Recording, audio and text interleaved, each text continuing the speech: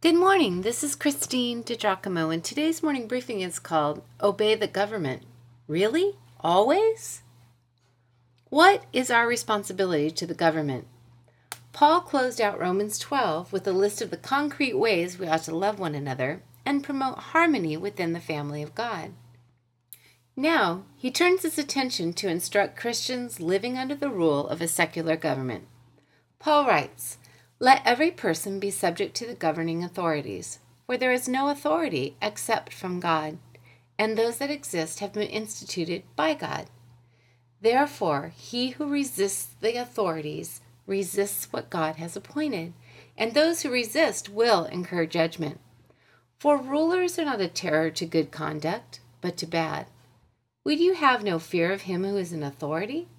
Then do what is good, and you will receive his approval, for he is God's servant for your good. But if you do wrong, be afraid, for he does not bear the sword in vain. He is the servant of God to execute his wrath on the wrongdoer.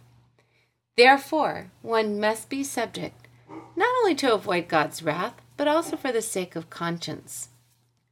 For the same reason you also pay taxes, for the authorities are ministers of God, attending to this very thing. Pay all of them their dues, taxes to whom taxes are due, revenue to whom revenue is due, respect to whom respect is due, honor to whom honor is due." Romans 13, verses 1 through 7.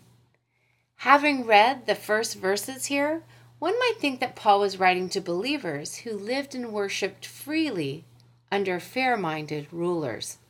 Wrong! When Paul wrote this, Nero was the emperor of Rome. Nero, who tortured Christians and even burned Christians at the stake for entertainment. So, as Paul suggested in our text, does God really condone all governments? And corrupt or not, are we to be subject to these governments? Let's unpack this passage. Paul establishes 5 things. All human authority is derived from God's authority. 2. If one chooses to ignore the law of the land, there will be judgment or punishment. 3. And a guilty conscience. 4. As with all authority, if one submits to it, there is no cause to fear. And 5. Pay your taxes. Period.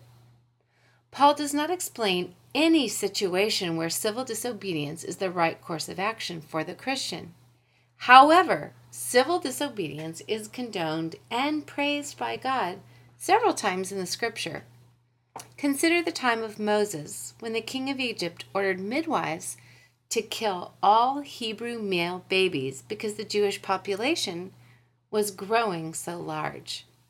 The midwives were blessed by God for protecting the babies, an act of civil disobedience, right? From Exodus chapter 1. Then over in the book of Daniel, 2 times are described when disobedience was the right course of action. First, when Nebuchadnezzar ordered citizens to bow down to the image of his god, and then when Darius forbade folks to pray to anyone but him for 30 days. Because Daniel obeyed God rather than these kings, there were consequences. The first resulted in Daniel being thrown into the fiery furnace, but God kept him from being burned alive. The second time, he was thrown into a den of hungry lions, who did not harm him because God closed the mouth of the lions, protecting him again. Disobedience to governing authorities is the correct course of action when obedience or subjection to the law would mean disobedience to God. Thus, it was right for Daniel to refuse to bow down to Nebuchadnezzar and to disobey when commanded to pray not to God, but to Darius. Whenever laws are enacted which contradict God's laws, civil disobedience becomes a Christian duty. Now, as for Paul's writing to the church at Rome in about 56 or 57 AD, what was taking place? Yes, under Nero, Christians were persecuted, and the government condoned that. But their larger story is amazing. The sheer size and power of the Roman Empire facilitated the spread of Christianity in several ways. Both Jesus and Paul had been born during the era referred to as the Pax Romana, or Roman peace. For nearly 200 years, there was little military conflict within the empire, which allowed for freedom of movement, facilitated by the quality of thousands of miles of roads. Add to that, the common language was Koine, or vernacular Greek. Life wasn't at all easy for Christians in and around the city of Rome. In fact, both Peter and then later Paul, probably in around 64 AD, were martyred in Rome. Nonetheless, the gospel spread far and wide in the latter part of the first century. In fact, it's believed that by 312 AD, 1 in 10 people in the Roman world called themselves Christians. So on the one hand, there was a corrupt, immoral, godless man at the helm.